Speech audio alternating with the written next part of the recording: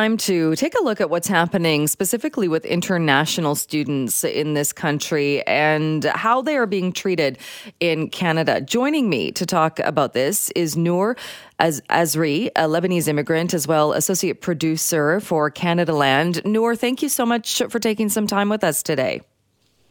Thank you for having me on. It's nice to be here. Well, we've been certainly hearing from some students and student bodies who are protesting tuition hikes when it comes to international students. What concerns do you have when it comes to Canada's international education strategy? If I'm being quite honest, international students are painted to be the be end and be all of the and the saviors of the Canadian economy, but we're making it extremely difficult to, one, retain these folks, and two, make it even a little bit possible that they don't suffer extreme mental health crises in being here. Immigrants are more than the labor that they provide, and they're more than a boost to the economy. They're more than numbers. And, we're seeing lifting limits on work hours that might help international students find high quality jobs.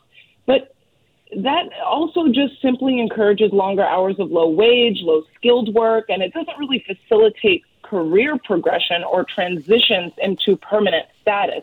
We're really not setting up international students to succeed.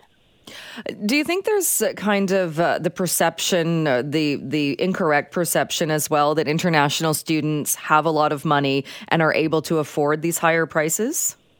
I mean, I can't speak on behalf of all international students, but again, we are not a monolith. We have people who struggle to make ends meet. We have people who work day jobs and night jobs while they're attending full-time school. So again, regarding international students as a monolith, I think is just a lazy generalization. Right, absolutely. As it would be to put any group of students or any group really to suggest that, like you say, that they're all kind of in the same scenario. What would you like, or what do you think, given what you've seen in your experience, what could be done differently that would help those that are in the situation like you described? Well, I have four main things. One of them is that there needs to be an increased amount of support for newly landed immigrants. That's international students and a whole array of other migrants. There's heightened rates of mental health issues and crises, mostly exacerbated by the tolling, isolating, and quite frankly, difficult immigration process. We have students arriving late to classes because of the backlog, and that really sets people up to fail. Two, there needs to be more accountability at the federal level to ensure that these ambitious numbers, whether that's international students, permanent residents, are practical. I'm all for immigration. I'm an immigrant myself, but as long as there's the proper infrastructure on the federal level to board these people, it then becomes reckless. Three, there needs to be a stronger federal and provincial cooperation. The federal government in this country proves itself countless times again that it either cannot or will not properly coordinate and cooperate with the provinces to make sure, people are not just showing up and the provinces aren't ready to accept them.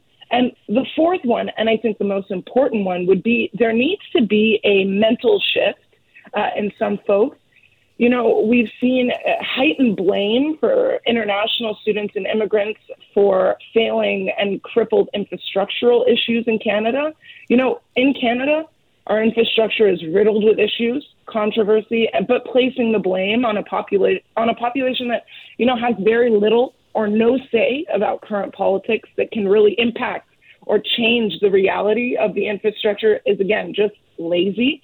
We're forgetting that the country is still recovering from years of pandemic measures, an impending recession, labor shortages, and more. So I think those four key points are really what I want to hit home today with. All right. And we only have about a minute left. I'm curious as well, Canada did launch a very aggressive campaign as far as boosting the number of international students. Do you think that was maybe too much, or they should focus on a smaller number and a more doing the things that you've mentioned to make the experience better? I'm not arguing that we need to lessen or maybe stop, heightening immigration. It's proved itself time and time again to be effective for this country. But I think what needs to be done is a coordination on all fronts, whether that be the immigration sector, the healthcare sector, the housing sector, to really pick itself up by the bootstraps, because immigration is nothing without houses to live in, without jobs to work in, if that makes sense. No, it does. Absolutely. Noor, we'll have to leave it there for today, though. But thank you so much for your time, and thank you for coming on the show this morning. Thank you very much. That is Noor Azri, a Lebanese immigrant, as well associate producer for Canadaland.